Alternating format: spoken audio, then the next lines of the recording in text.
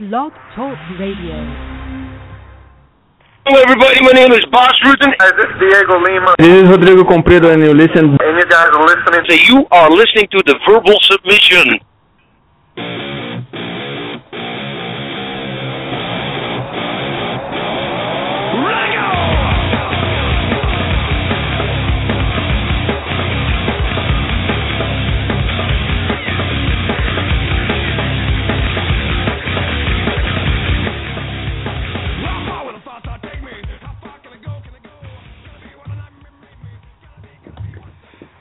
Hello everyone, and welcome to the Verbal Submission.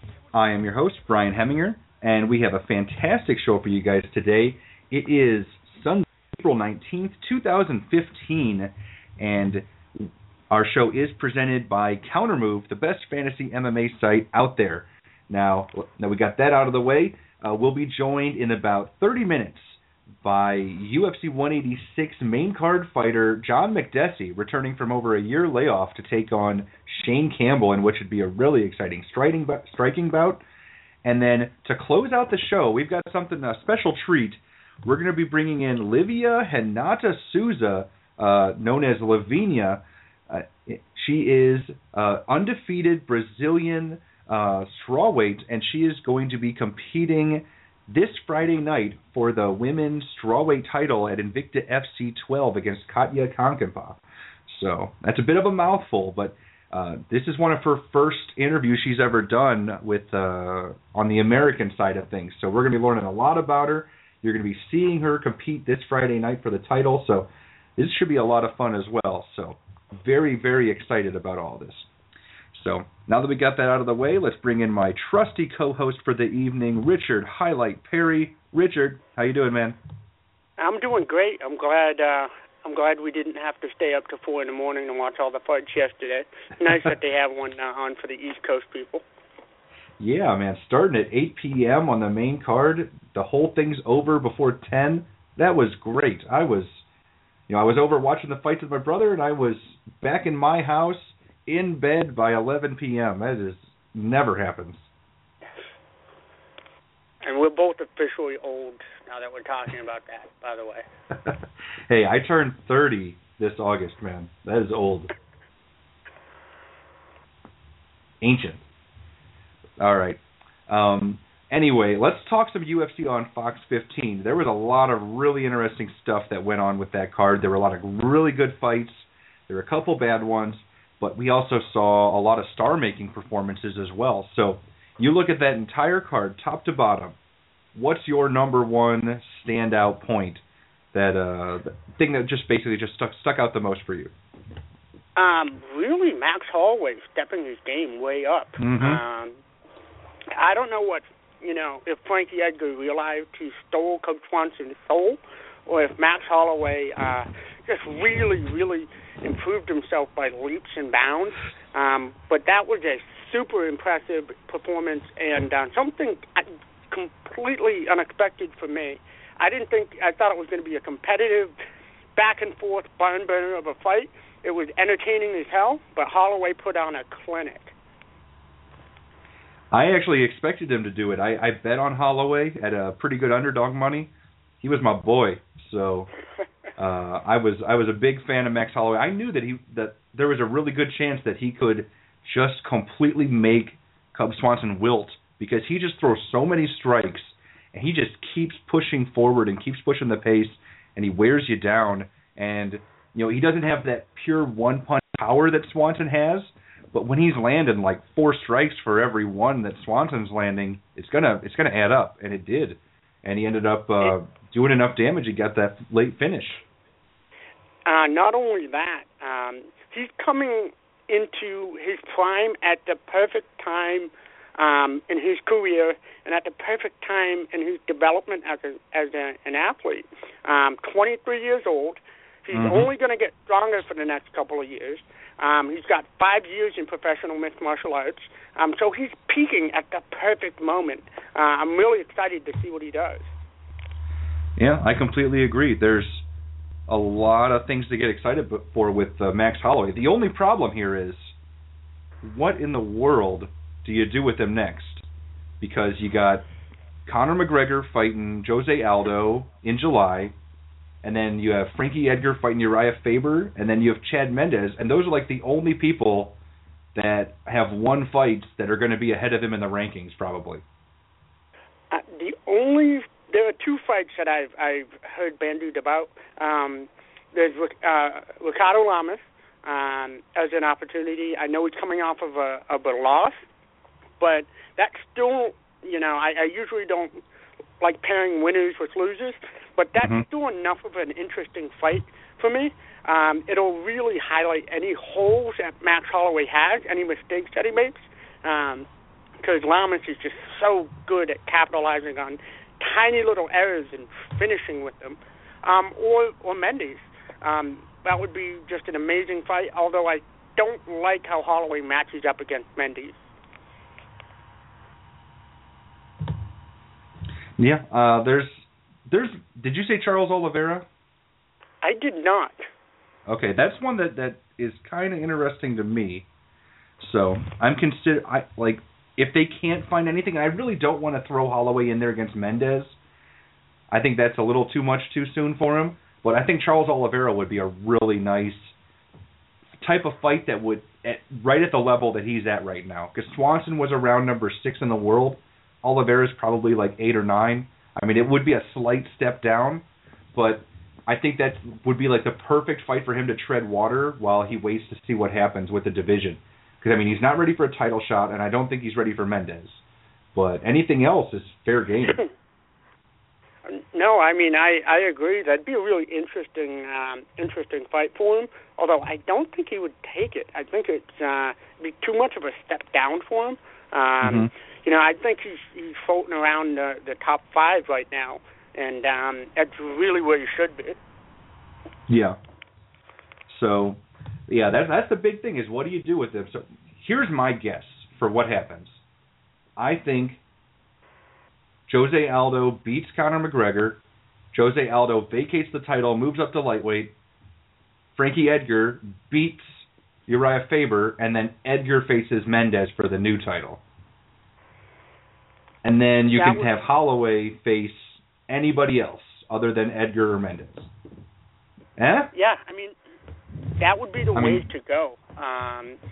Edgar's definitely going to beat Faber. Like, I have no doubt in my mind that he beats Faber. That would be the best thing for the UFC. Yep. All right, well, there's a lot more fighters to talk about, so let's talk about Luke Rockhold.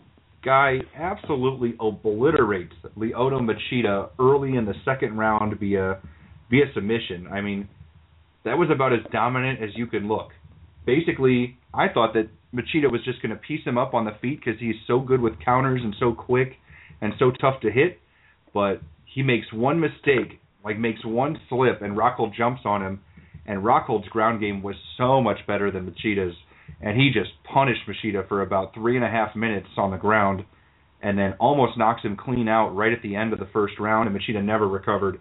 It looked like he was moving in quicksand to start the second round. He was so slow, and Rockhold just completely destroyed him after that. So, I mean, it was a very dominant performance, and even though Jacare destroyed Chris Camozzi very quickly, I mean, that doesn't hold a candle to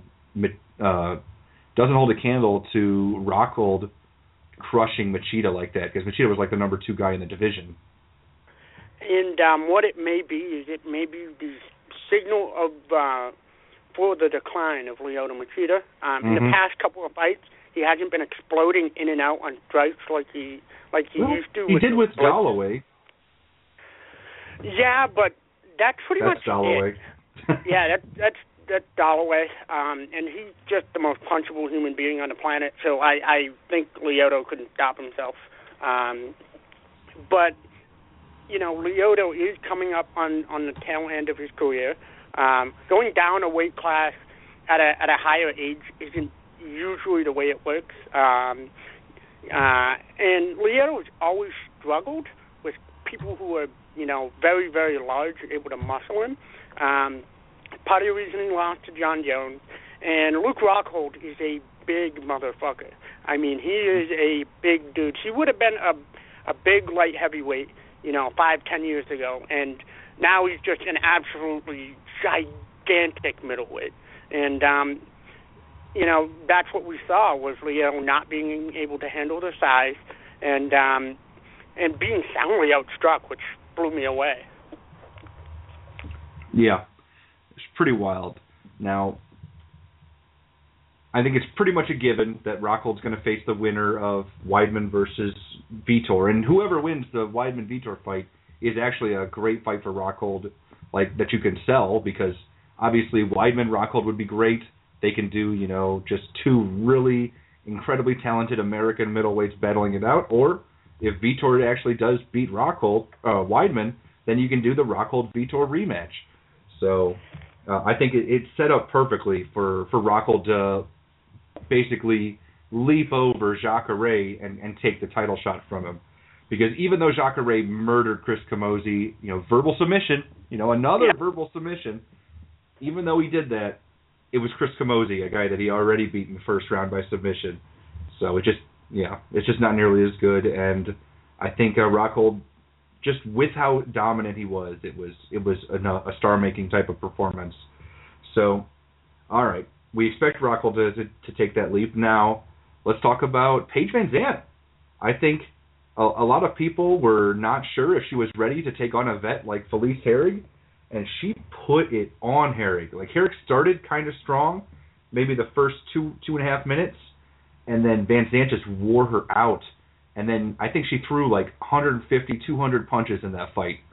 Like, she is just a little Energizer bunny, and she's fun to watch. I know going into the third round, it was something like 96 landed strikes to Herrig's like 29, some 3-1 margin type number, and that just Paige, really, really putting on a clinic in cardio and just going at it. Part of that, the camp she's in, she's at Team Alpha Male, and part of it just how young she is. She's 21 years old, as Joe Rogan and Mike Goldberg said 9,000 times last night. And she's coming into her peak, athletically, and she's able to just cardio the shit out of people. Mm-hmm. Which is crazy, because the lighter weight you go, usually cardio is less and less of a burn. But Paige VanZant pushes such an incredibly high pace that she makes everybody tired. I mean, it worked against Caitlin Curran in her debut, because Curran was getting a bunch of takedowns, landing in top position, and VanZant just kept going and going and going, and then she just wore her down and then gets a TKO in the third round. And she almost TKO'd Felice a couple times. I mean, she just was pummeling her. She battered Felice's face. Felice's face was a mess by the time that fight was over. And it wasn't really that Paige was, necessarily landing big shots. She was they weren't big. She doesn't have a lot of power. Yeah, it was kind of like death by 1,000 paper cuts. I mean, She just kept landing these small shots and didn't ever stop. I mean, unless she was defending a takedown, she was hitting Felice Herrig. The one thing that people seem to not be mentioning is she's made a couple of tactical errors against Felice. The head and arm throw, I don't know what it is about Ronda Rousey, but everybody seems to think it's a good idea to hit that. People need to realize they're not Ronda Rousey. She got her back taken once from that, and then almost 3 more times for attempting that head and arm throw. It's not really a good idea in MMA, because someone can just hop the back. They're not worried about getting thrown once they have your back. And there were a couple of scrambles where Paige made a terrible tactical decision and then kind of compensated with it by sweeping Felice anyways. I believe it was in the beginning of the second round. She kind of tripped Felice, but Felice landed on top. And I immediately went, wow, that was a terrible, she swept her anyways. So, there are some really glaring holes in Paige's game right now. However, we really shouldn't expect anything other than that. She's, so early into her career. I'm just hoping the UFC doesn't throw in against Joanna. She will get destroyed really fast, and nobody wants to see that. Mm-hmm. Yeah, that would be an absolute nightmare if they actually threw her in there against Jacek, because Jacek is, like right now, you just need to find the right type of fight for her. So, and the right type of fight for Paige Van Zandt is to just keep her going somewhere at the bottom of the top 10, keep building her up, keep letting her develop, because as fun as she is offensively and as crazy a pace as she sets in fights, she's not elite yet. She doesn't have elite submission skills. She doesn't have great power. She doesn't have much technique. She just keeps going and going, and she wears you down and destroys you. So I think if she steps in there against Jacek, she would just get pieced up. I think it would be real rough. So I think you keep letting Paige develop, you keep building her, and slowly keep letting her get to that top division. There is no rush. She is 21 years old. There are a lot of holes in her defense right now with grappling, with her takedown defense, with her striking defense.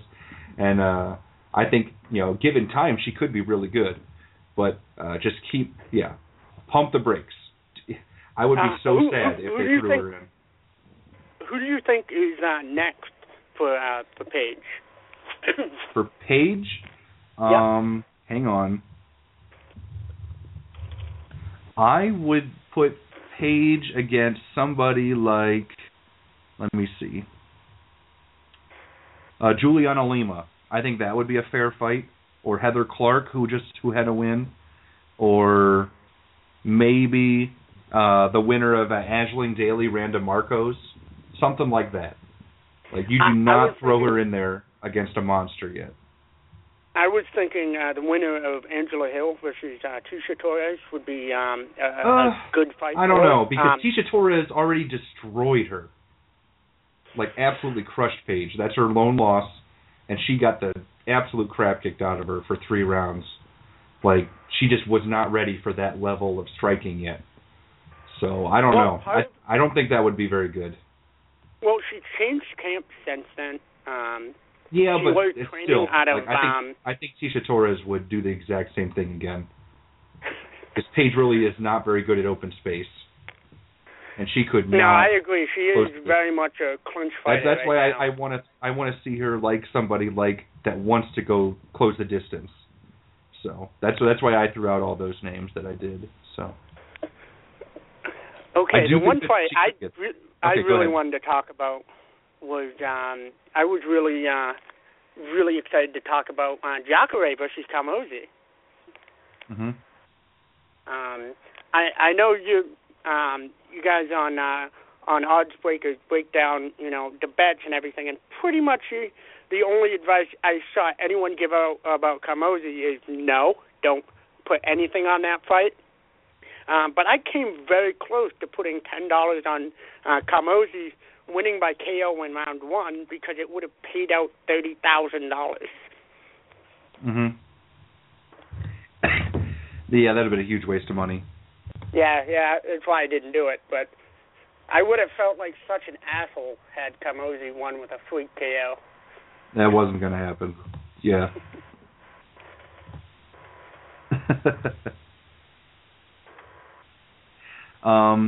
Okay. What else? Oh, let's talk about a couple things that happened on the preliminary card. We had a couple pretty good surprises. Gian Vellante scored a pretty crazy knockout of Corey Anderson. A lot of people were hyping up Anderson as one of the next big things, and Vellante puts him out in the 3rd round after landing a whole bunch of leg kicks earlier in the fight. I was a bit impressed that Vellante got a little bit better with his cardio issues. So, what did you think of that one? Were you surprised? Yeah, I was very surprised by that fight. I thought Beast in 25-8 was going to really put it on Gian.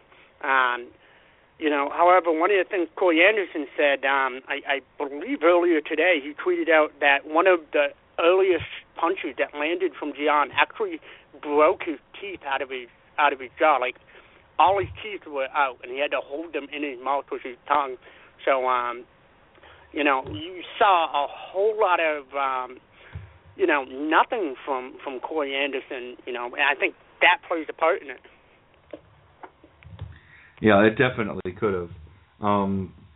And, yeah, I was just really surprised. I don't know if you knew about this, but it looked like they checked the judges' scorecards, and Anderson was up 2-0 on one judge, and it was tied 1-1 on the other. So he could have been on his way to winning a decision until he got knocked out with 40 seconds left. So that's pretty wild. Yeah, one of the judges in New Jersey, and I honestly have no idea which one it is, does not like Sarah Longo. Like, really hates that camp. And pretty much every fight. That's Doug Crosby. That was from like a week ago. Oh, he wasn't there for this one. Had nothing to do with it. Sure about that? Yeah, Doug Crosby did not judge for this last event. Okay. Because that controversy came because of the Masvidal-Iaquinta fight, and Crosby had it 30-27 for Masvidal, which I actually didn't even mind. I thought you could score it 30-27 Masvidal, because I thought Masvidal won that fight, and we had that big debate about it. But Doug Crosby was the judge in that fight. Another thing I need to talk about with John is the fact that, when the crowd was cheering him, he turns around and he goes, "You guys cheering me?" Which I thought was absolutely hilarious.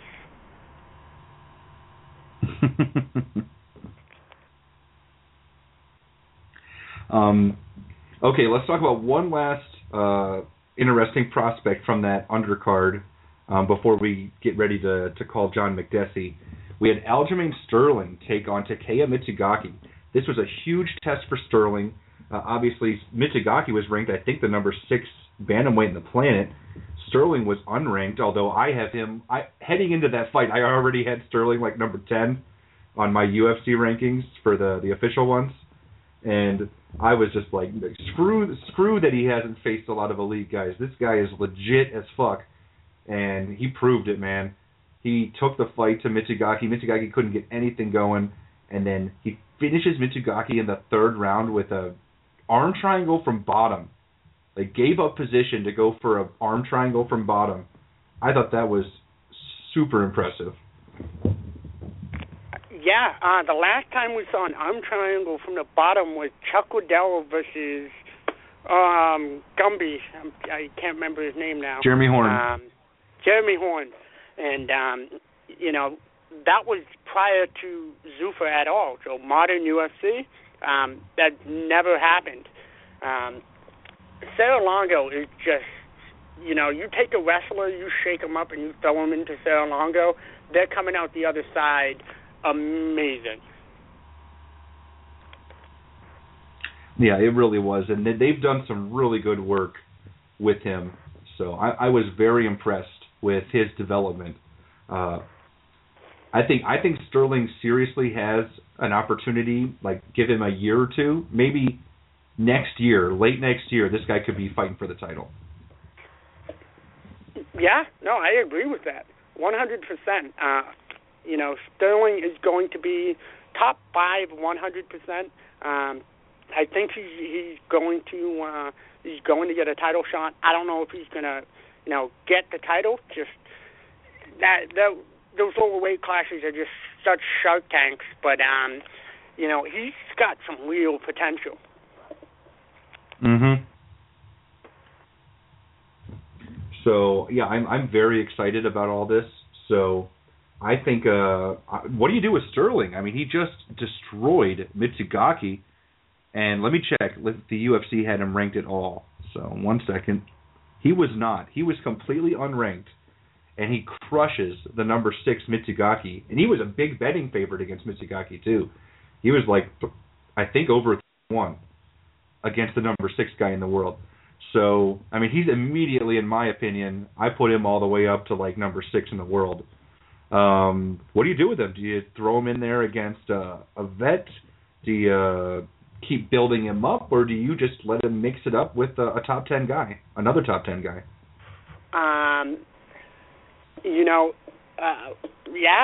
Give him someone top 5. Mizugaki was ranked 6th when he took him out. Give him someone top 5.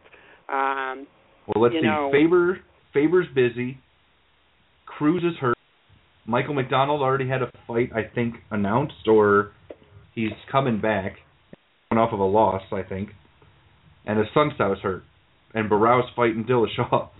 So it's a little tricky. Yeah, I mean, you're right about that. Johnny Eduardo. Like, Johnny Eduardo's only up because he knocked out Eddie Wineland, though. So, I don't know. Like, and almost everybody else is coming off of losses. I don't have half of these guys even ranked. You got Brian Caraway, who lost to a Sun Tzu. Eddie Wineland got knocked out by Eduardo, hasn't fought since. Yuri Alcantara just lost to Frankie Sains, hasn't fought since. I don't think Francisco Rivera won his last fight. So, it's a weird situation. Like, I think the UFC bantamweight rankings are way off.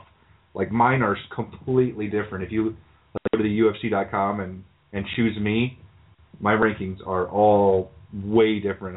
I don't have Francisco Rivera ranked. I don't have Alex Caceres ranked. I don't even know if I have Eddie Wineland ranked. Like, after getting destroyed in his last 2 fights. So. You have him at 8. Oh, I have Wineland ranked at 8. Yeah. Whoops.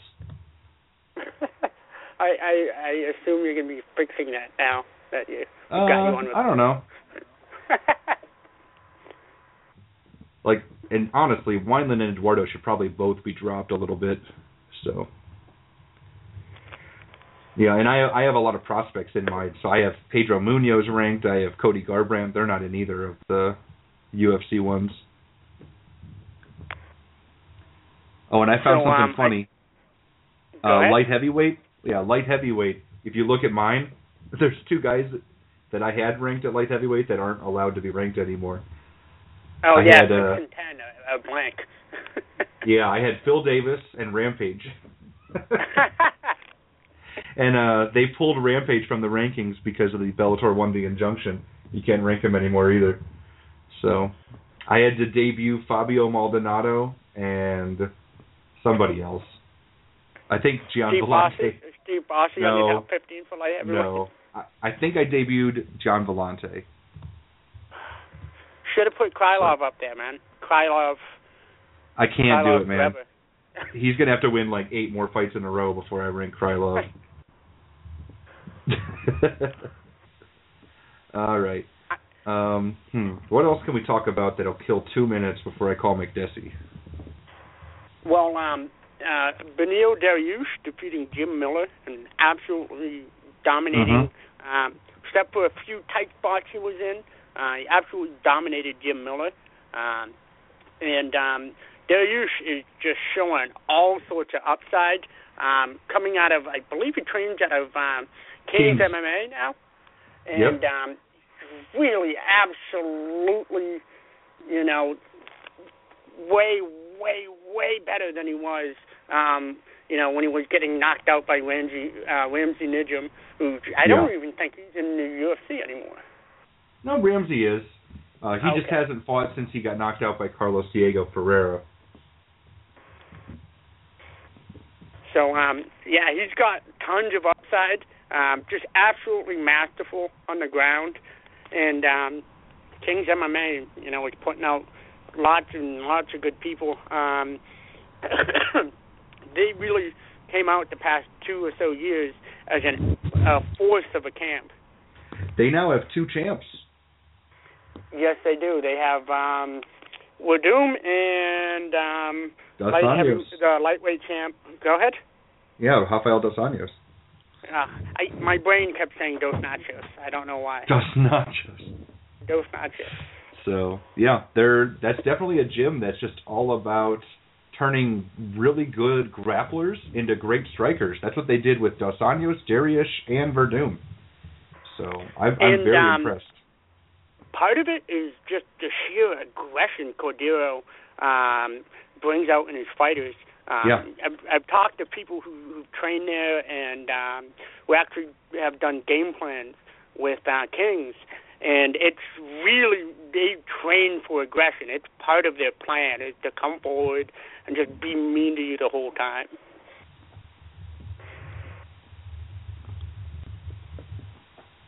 All right. I'm going to go get John Makdessi on the line.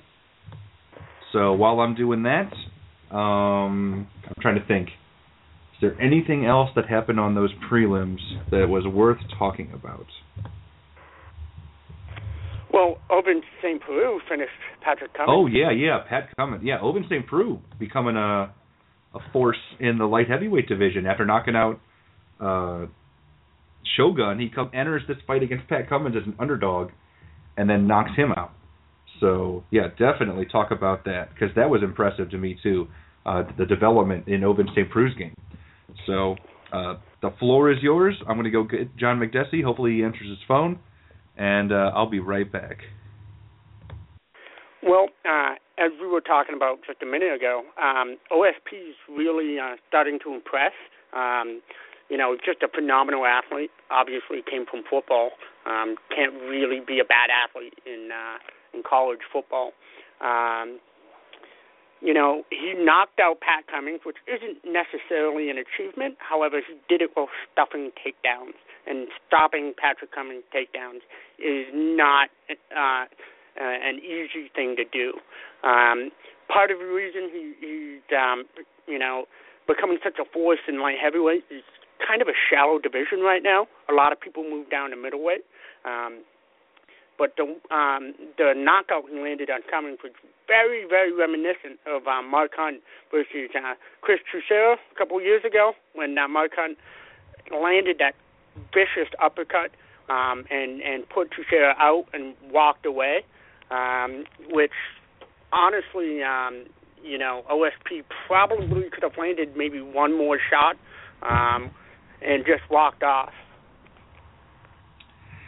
All right, Highlight. We are ready to go with our first guest for the evening. He is competing this Saturday night on the main card of UFC 186 against UFC newcomer Shane Campbell. John Makdessi, welcome back to the Verbal Submission, man. Hey, thank you guys for having me. Oh, it's an honor to have you. And how good does it feel to be competing in the UFC again? It's been a while. I mean, the last time we saw you was over a year ago, February 1st at UFC 169. So a full 17 UFC events since the last one, like a pay-per-view. Yeah, for sure. I mean, I'm very excited, looking forward to the event. It's going to be a big event, especially it's been a while that it was that UFC came down to Montreal, and just having year off, a lot of time to reflect and just kind of restructure my personal life and my professional life. You know what I mean? I'm in a happy state of mind, and at the end of the day, doing martial arts, doing a sport like mixed martial arts, and being in the UFC, and fighting being in a sport where it's probably one of the hardest sports in the world. It kind of teaches you a lot about yourself, and I'm just happy to be a part of it, and I'm looking forward for Saturday night. Yeah. Oh, hang on. Sorry, I've got a. Sorry. No problem. Wow. I got a huge pop-up that was, affecting me. I don't know if you heard that or not. Oh, my goodness. No, that was, some text okay, from, it was, really annoying pop-up on my computer. Okay, sorry about that. Anyway, back to business. You mentioned that you had to sort some things out with your personal life. Was that one of the reasons that you had this pretty long delay in between getting the opportunities to fight in the octagon? You know what? It was a multiple of things. It was a combination of stuff. It was just more like instead of training consistently, fighting. Cutting weight, it takes a lot of energy. There's a lot of time. It takes a lot of time consuming. And I always wanted to accomplish high level. In everything I do, and being this type of. Being in this type of sport, I always wanted to be the best I can be, and I just didn't want to compete in a bad state of mind. You know what I mean? I was sometimes, you know, you kind of forget who you are. You know what I mean? Always you get caught up with all the wrong stuff, and just, you know, I took care of some stuff. You know what I mean? Like, for one thing, my eye was always bothering me since a young kid. I had a strabismus. I did eye surgery. You know, I got that done. I fixed my eye, and you know, I wanted to surround myself with passionate people. You know, I just kind of reinvent myself and just kind of fall in love back to the sport. You know, I kind of lost love for the sport, and I didn't want to go into the cage not happy. You know what I mean? Because at the end of the day, you know what I mean, it's you know, it's a very risky business I do, and I want to make sure that I'm on top of my game. Mhm. And was it also really frustrating losing a fight that a very large majority of people thought that you had won against Alan Patrick? Well, you know, there's a lot of things. You know, I mean, first, I just truly believe that, you know, I have no respect for guys who cut a lot of weight, guys who are bigger, try to come down to a lighter weight just so they can have a size advantage or whatever advantage they have. You know what I mean? Just that alone is, I find that me being able to go in the lightweight division, being the smaller guy, most of the time I'm always fighting guys who are much bigger than me, and being to dominate, control the cage, you know, be the aggressor. You know what I mean? If you pay attention to my fights, I'm always the aggressor. I'm always the one who's in the pocket, exchanging and landing more shots and being more accurate. You know, unfortunately, the MMA judging, I find that still has to evolve, and kind of the judges need to be educated, because I truly believe that you know, many fights, not only including myself, but many fights that a lot of fighters got robbed and not really understanding the sport. You know what I mean? But that being said, you know, it's a learning experience. I'm a much mature fighter, more mentally and physically ready, and I've never been so hungry for a fight in my life. Oh, I can believe it. So let's go back to April 1st. You know, that's a holiday where people play pranks on each other. There's all kinds of fake news stories. You find it gets released that your opponent, Abel Trujillo, is pulled out of his fight on April 1st. Did you think it was a joke at first, or did you find out before April 1st? Well, I actually found out before April 1st, but you know, the biggest worry was you know, like I said, I want to fight the best so I can to prove to myself and to prove to the UFC that I want to be a top 10 contention, and I want to get to the title contention. And fighting a guy like Abel, he's a top competitor, and you know, I was very excited to showcase my skills versus his skills, and you know what I mean. And but also you know, I'm very lucky, because I got scared in the sense of I was worried that they will cut me off from the card completely. But I was very, you know what I mean.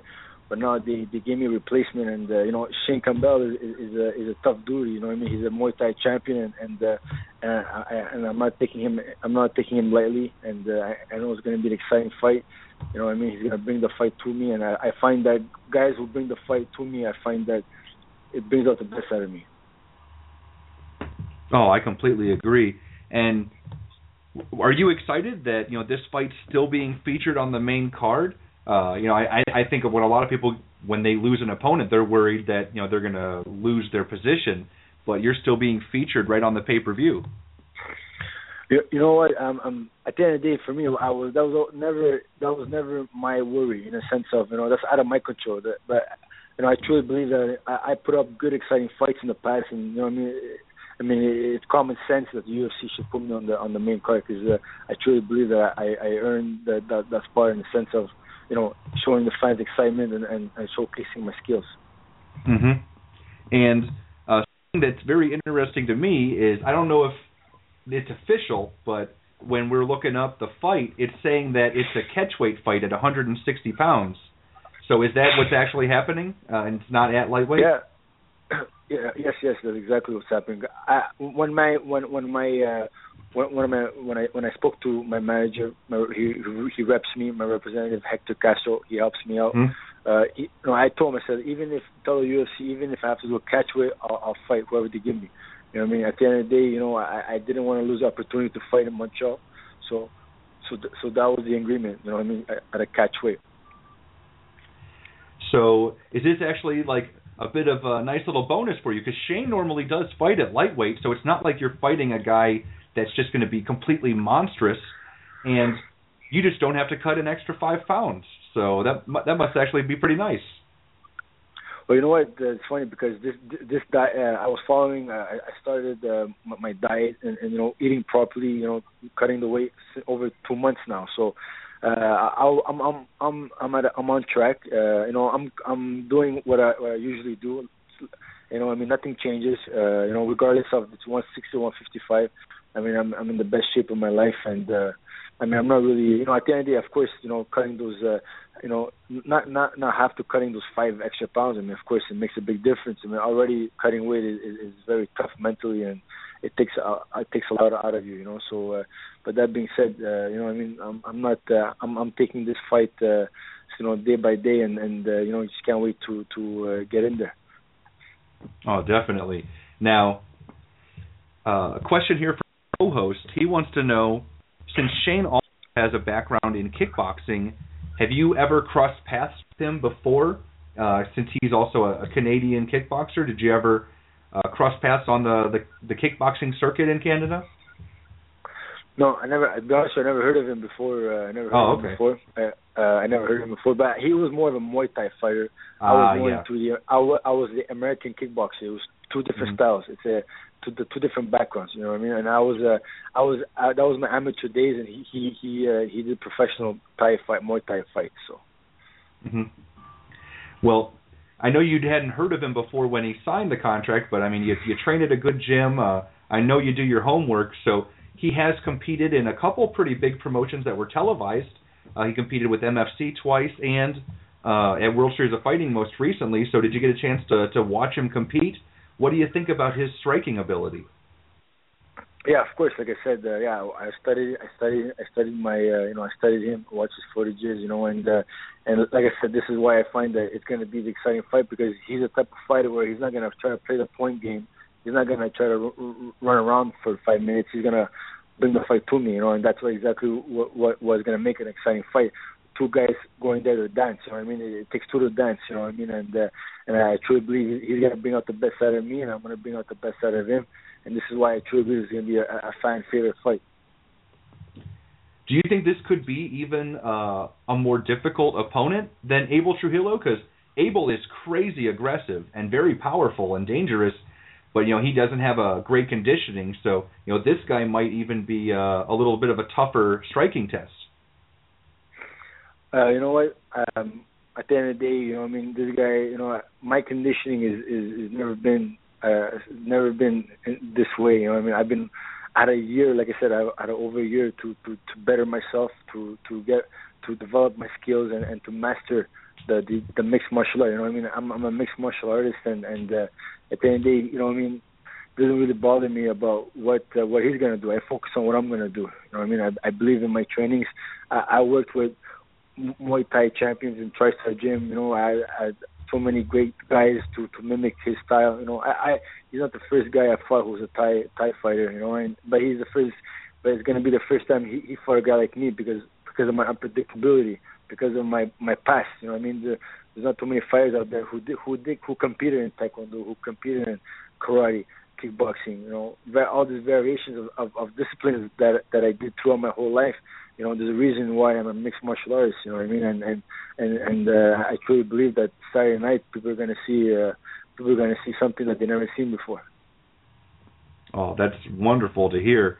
Now, another thing I definitely want to touch on was you mentioned you had that surgery with your eyes. Was that something that was affecting your performance in the cage, or was this just something that you just felt you needed to do? It's psychological. For me, everything's always been psychological. For me, it's all mental, and it was just more of a bothered me because of the eye and the double vision, and all that stuff. So, did it affect my fighting? Like I said, I grew up with it. I adapted to it. But it was one of those things where, like, I told myself, if it's always gonna be back in my head, let me just get it done, especially. Take the opportunity to take time and get some things done and restructure my life and get back to get back to that positive state of mind and to kind of like I said before, to really start enjoying what I do because training and fighting all your life it can get to you. You know what I mean? Because a lot of people don't know. I have a history of my amateur career is huge. You know what I mean? I started competing at the age of 6. You know what I mean? I have so many medals and. You know, changing sports, changing martial arts. You know, always restructuring and always finding new trainers. You know, never having that always switching trainers and you know, there's a lot of things that a lot of people don't know goes behind the scenes. You know, it's not easy. Oh, I completely believe it. And now that you corrected some of those eye issues, are you feeling better with your striking? Or is everything just coming out a little crisper, less hesitation? You know, is there anything that you've noticed physically different too? Oh yeah, 100%. I mean, mentally, I'm more confident. You know what I mean? In the sense of I don't have to always think about my eye. You know what I mean? And yeah, you know, I switch it up in sparring sessions. In practice, I switch to southpaws and trying out different stuff now because of my eye vision is better, it's corrected.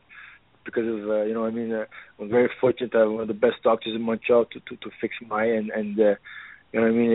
It's like day and night for me, you know, and I'm excited because I can train better, you know, mentally. I don't have to always focus on my eye and think about the negative stuff all the time, you know. Now I can focus on the positive and just really let loose in the gym and kind of feel good and I work very hard and I truly believe Saturday night, you know, it's going to come up. Oh, it definitely sounds like it. Now, when you're training over at TriStar, who is it in that gym that gives you, your toughest sparring sessions? Like when you're really looking to sharpen yourself up, who is the guy that you have to go work with? You talking about sparring partners? Yeah. Yeah, well, sparring partners. I mean, there's an endless amount of people. You know, the thing about us in TriStar is that it's not really. I mean, it's not a secret, but the thing is what we have in TriStar is that different variations, the diversity of bodies. You know, You got boxers, you got Thai fighters, you got wrestlers, you got mixed martial arts. You got so many endless amount of sparring partners. You know what I mean? You step into the ring or to the cage. You know, you're fighting a guy who's a champion in something. You know, somebody's always a champion in something. You know, so I mean. That's the secret is we switch up sparring partners consistently. You know, every week there's a new body coming at me. You know, every week there's a new look. You know, I got so many different looks in the gym. You know what I mean? So I'm not worried about when Saturday night comes because I see so many different outlooks of fighters. You know, so many different styles that I had to adapt and adjust. You know what I mean? So that's the great thing about it, TriStar, you know what I mean? And is there a particular sparring partner? I mean, not really. There's so many guys I spar with. Okay. Now, I guess one of my last things here is there anything that you've done specifically with your training to make sure that you come out to a strong start? Because you've never really had quite this long of a layoff between fights before. So, are you working on anything to make sure you don't come out rusty? No, I mean, I don't really believe in that stuff. You know, at the end of the day, training is the reason why we train hard. The reason why I do endless hours of practice at the gym is because when I go out there, it comes out automatic. At TriStar, we're very fortunate. You know, George St. Pierre, he brought us a UFC official cage. You know, so we got a cage in the gym. You know, that looks exactly like the UFC cage, and you know, I've been training endlessly in that cage. You know, and it's going to be a cage is a cage, and a fight is a fight, and it's not going to be my first time getting into that cage. You know, so having a cage and being surrounded by the best trainers, you know, it's going to help me perform better. Oh, excellent. All right.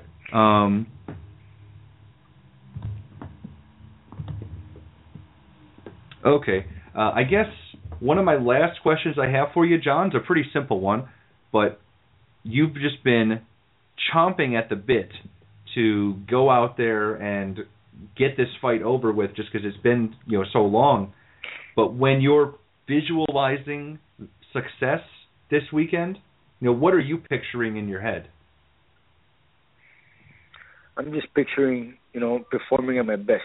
That for me, that was the ultimate goal, is to kind of being comfortable with being uncomfortable, being in that cage and not letting my nerves get to me, and kind of just trusting myself, trusting my instincts, and trusting my skills, and for me, that's a win right there.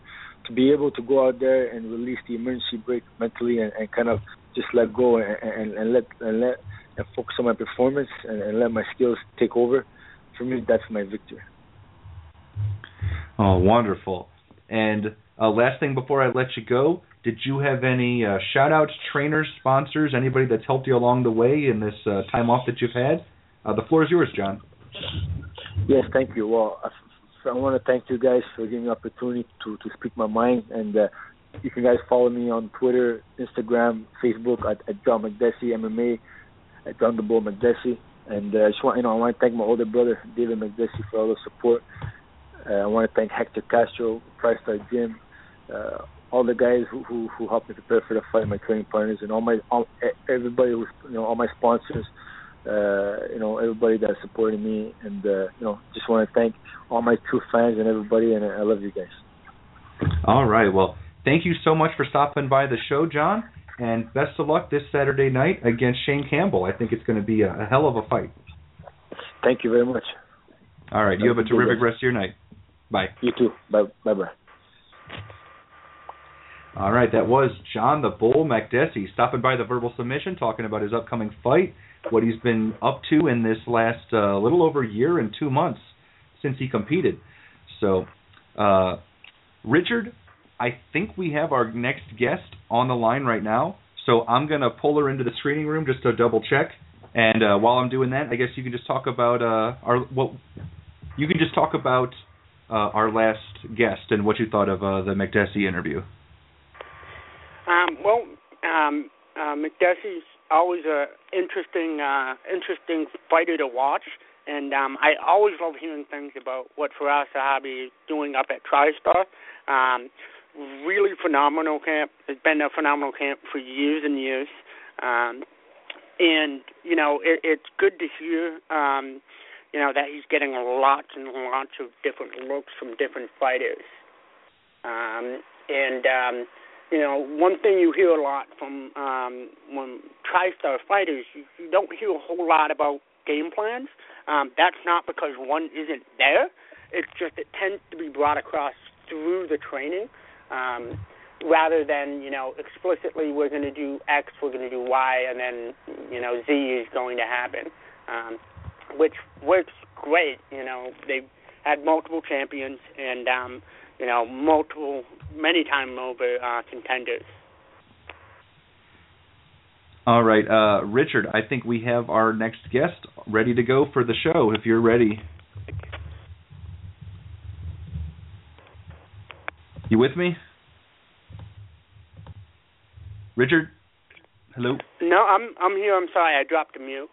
Oh, okay. All right.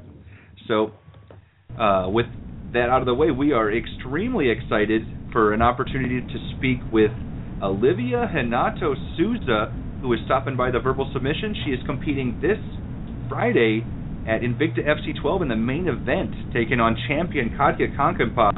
Livia, welcome to the Verbal Submission. Thanks. Good night for all. I'm very happy for the opportunity. Oh, it's an absolute honor to get to speak to you, Livia. First things first, how excited are you to not just be making your Invicta debut, but to be fighting for the title in your first Invicta fight? Well, I'm very, very happy for this title shot in my first fight in America. I'm very happy, and I only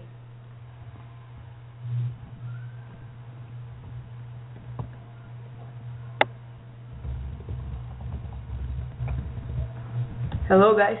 Oh, sorry. I thought you had something else. Okay. Well, I guess a couple things I definitely wanted to talk to you about was let's start with your nickname. How did you get the Lavinia nickname?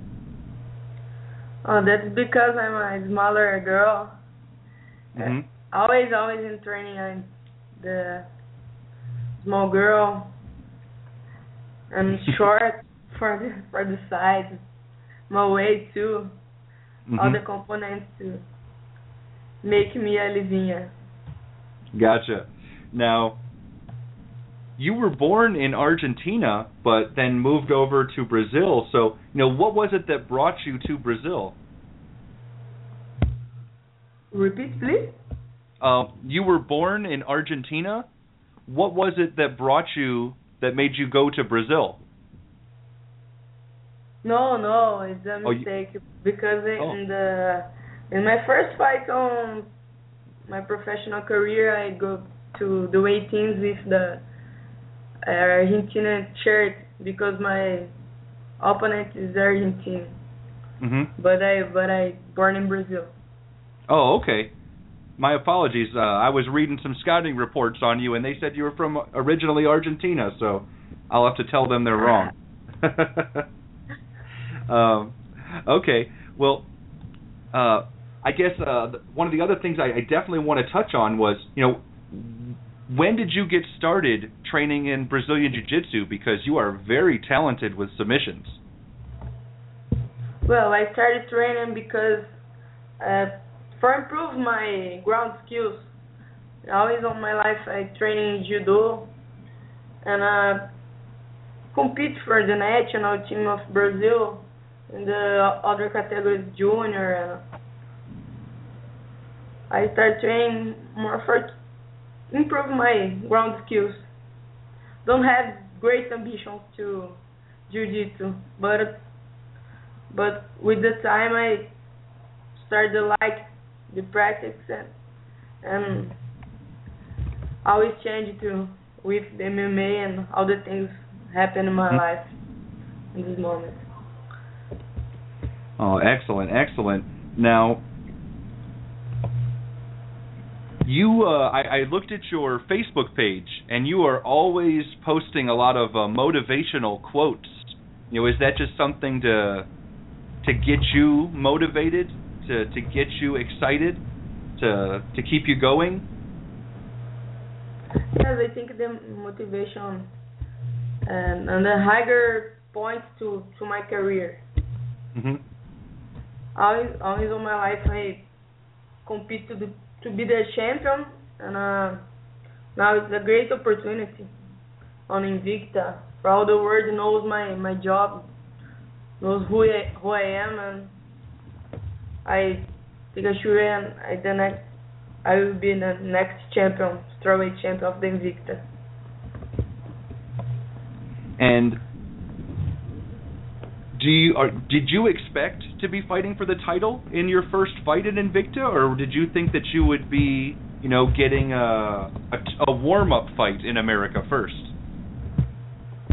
I never dreamed of this possibility, but I received the notice by Chris Bender, my manager, and I can't explain with my words the happiness.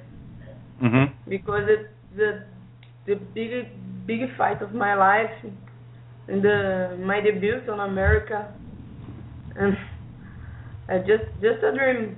But I'm very conscious to this contest for this title shot, and I like it.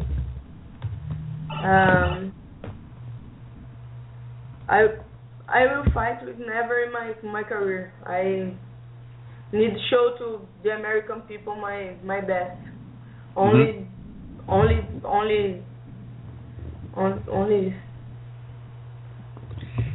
Now, do you draw any motivation from Herrica Tiburcio? Because she made her Invicta debut fighting for the title against Michelle Watterson at atomweight, and she beat her and became the champion in her first Invicta fight.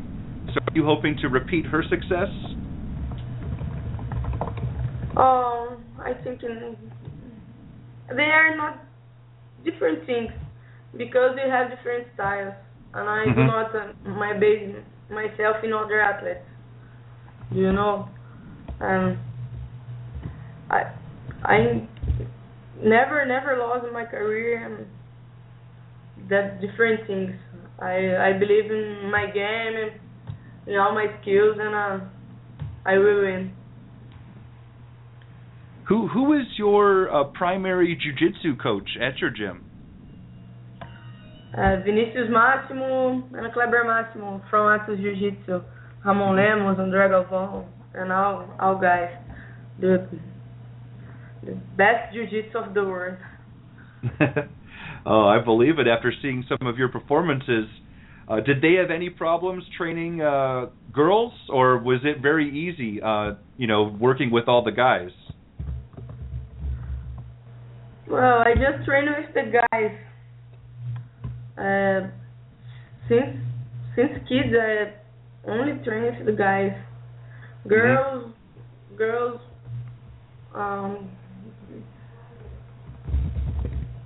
not much difficult because I don't have girls in my city and my team. Professional MMA girls. Oh, understandable. Now, your English is very good, especially because you've never fought in America. So, where do you learn your English? I train a little bit, and I'm a little nervous for this interview, but with the time, I improved my English skills, like my MMA plan.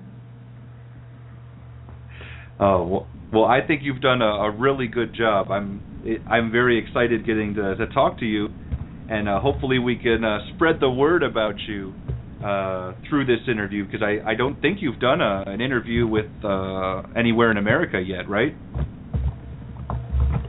Repeat, please. Have you done interviews with American journalists yet, or anything? With that talk, no. But I'm very happy to have had the first chance to speak directly to American public and American journalists, because I think it's very important my communication and show who I am to all the people of America. Mm-hmm. I would be very happy to improve my English skills and give some more fans on my fan page. Oh, great. Now, do you think that your ground game is much better than Katja Konkenpa's? Because watching Konkenpa's fight, she had some trouble when she won the title. I think she lost the first 4 rounds before the late submission. Well, that's hard to ask, because I believe it will be a great fight and a great athlete more. But I believe in my game. I think I better in the wrestling, jiu-jitsu, and more fast on the combos on my Thai. In the general, I believe I'm better than her. How has your striking grown? Because all the film that we've seen, it's been a lot of really good submission ability and jiu-jitsu. So how have you been doing with your training with striking? Until today, no one saw my game standing. I believe I'm smart in the fight and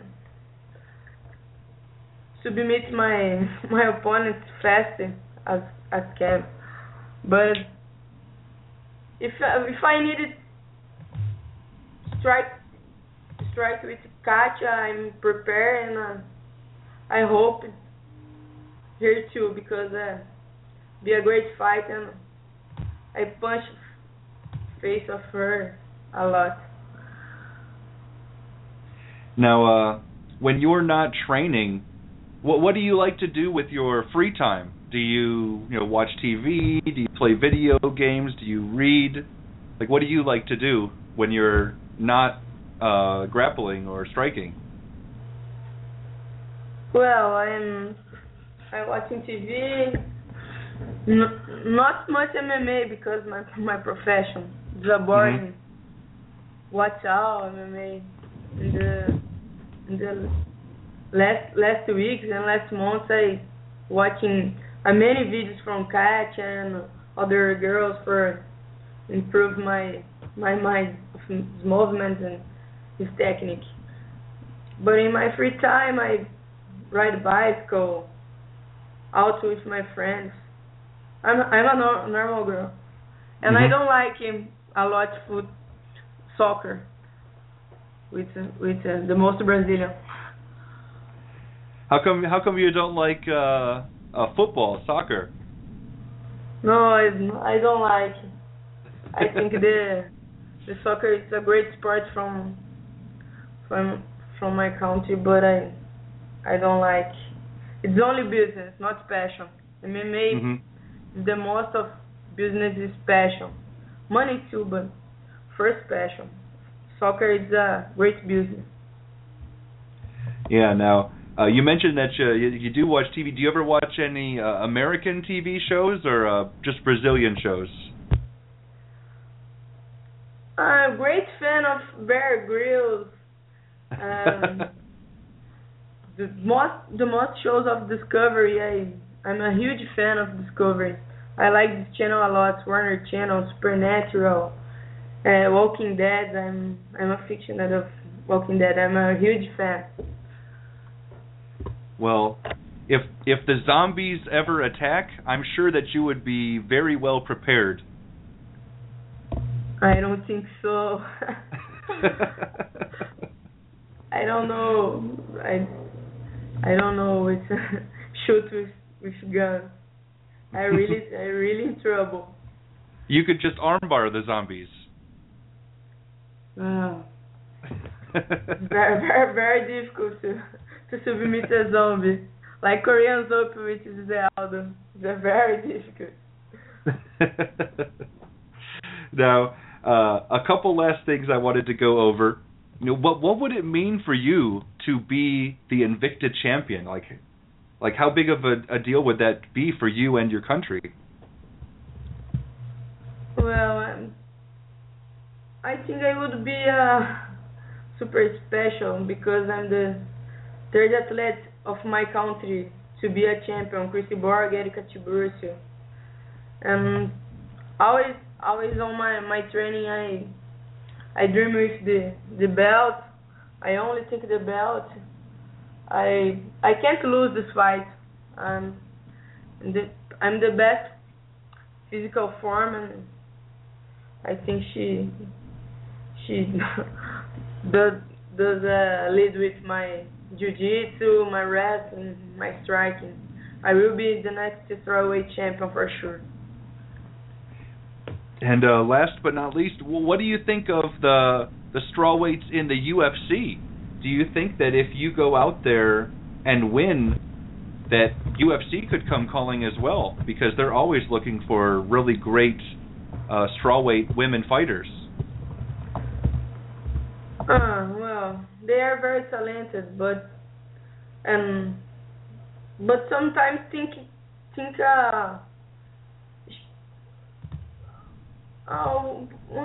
special in the girls. The girls in the UFC strawweight are very similar. No, have different things. Never surprise me. My favorite Gadelha and Joanna. My only favorites on the all UFC division. Well, I guess my last question I have for you is, when you're thinking about this Friday, how were you picturing victory in your head when you think about it? Repeat, please. How are you? Yeah. Sorry. How are you visualizing success on Friday in your head when you're thinking about winning? I see myself with the belt, all my friends, my family very happy for this, and I can lose this time. I can lose this time. Mm-hmm. I believe in my game totally. My best fight. Take sure it's my best fight is in America. The American fans like a lot this fight and knows me. Well, I'm very excited to get a chance to see you. And last thing, do you have any coaches, sponsors that you would like to thank? Yeah, I really thank to first Shannon for the opportunity, Julie Caddy, all my sponsors, Emporio do Corpo, Farmácia Arte Ciência, Synthesized Nutrition Science, all my coaches, Lucas Cisco from Muay Thai, Vinicius Máximo, my red coach, and Kleber Máximo Jiu-Jitsu and wrestling coach. And thank you for the talk and all American public. I'm coming, guys. I'm coming. I'm a bad mofo. Well, you were amazing. I really was impressed with your English, and thank you so much for giving us a chance to speak with you. Thanks. It's a pleasure. I promise to improve my English the next time. Oh, it was very good. So keep going. I'm very excited to see you next time. So thank you again, and good luck this week. Thanks. See you guys. See you next week. Bye. Bye-bye. All right. That was Livia Renata Souza giving her first ever interview to an American audience. And what'd you think there, Highlight? I was impressed. I was very impressed. Her English is very good, and she seems like she's ready to make an appearance in America. We tend to, as MMA fans, not really get attached to fighters until they start speaking English. So I'm very thrilled to see that she spoke English as well as she did. I think she's going to gain a lot of fans by being a Walking Dead fan too. I mean, you start talking about armbarring zombies, that's always a good sign. So that was a lot of fun. I was really, really impressed. I think she's going to give Kountermove a hell of a fight too, especially if she can get this fight to the ground, because Kountermove has definitely some flaws there. So, she is a pretty good grappler in her own right, but if Livia is as good on the ground as I think she is, she could finish this fight. No, 100%. Kountermove is only a purple belt, and she's also a purple belt in Europe, where there's not as much talent, in the camp. So that could come into real big play in this fight. Yeah, Kountermove had quite a bit of trouble against Stephanie Egging for almost that entire fight until right at the end. So I really think Souza has a shot here. So I'm excited. All right. Well, is there any last things you want to talk about, Richard, before we call it a night? No, that's it for me. Okay, wonderful. Anything you want our listeners to check out that you stumbled across this week? No, I'm good. I got nothing. You're so boring. I should prepare for this every week. Yeah, really. I forget about it every single week. Okay. Well, I've got one thing. I will plug something. All right, there you go. Ice Glen vodka is really good, and it's probably the reason why I forget that every single week. All right. Well, mine's a little more boring, but it is, if you've ever heard of the trading card game Hearthstone, it's like Magic the Gathering with World of Warcraft cards. I mean, it's for dorks, but I love playing it. It's a lot of fun. I know Brent Brookhouse plays too every once in a while to blow off some steam. So I'm not the only MMA person that does it. And anyway, they released their game also on mobile platforms, so you can play it on your phone. And it's awesome. It's a lot of fun. You can take it anywhere now. And it's cross-platform, so the mobile people can play the people on the computers if they want to. It's just a ton of fun. If you ever want to get into it, I will hook you up. But just let me know. But yeah, Hearthstone. I love playing it, and it's a simple game. Games last like 5 or 6 minutes tops when you're facing people, so it's just a blast. So you should definitely check it out, and it's free. You are by far not the only MMA writer to get into Hearthstone. Callum Leslie, who's a UK writer, left MMA to go write about Hearthstone tournaments. I think that's his full-time job now. Yeah. That's awesome. All right. Well, that'll do it for me. So huge thank you to our guests today, John Makdessi and Livia Renata Souza. They were both terrific interviews. I was very impressed with both of them. Both very fired up and a bit emotional. So real exciting. And then make sure to tune in. Same time, same place next week, 6:30 p.m. You can follow me on Twitter at Brian Hemminger. You can follow Richard on Twitter at _light. You can follow the Verbal Submission on Twitter at Verbal Submit. Facebook, we are The Verbal Submission. We are so close to 5,000 likes on Facebook. Maybe you can go be the 5,000th person. And, that'll do it. So, for myself and Richard, thank you guys very much for tuning in. Now, what time is it, Richard? It's Kurt Angle time. It is Kurt Angle time, baby.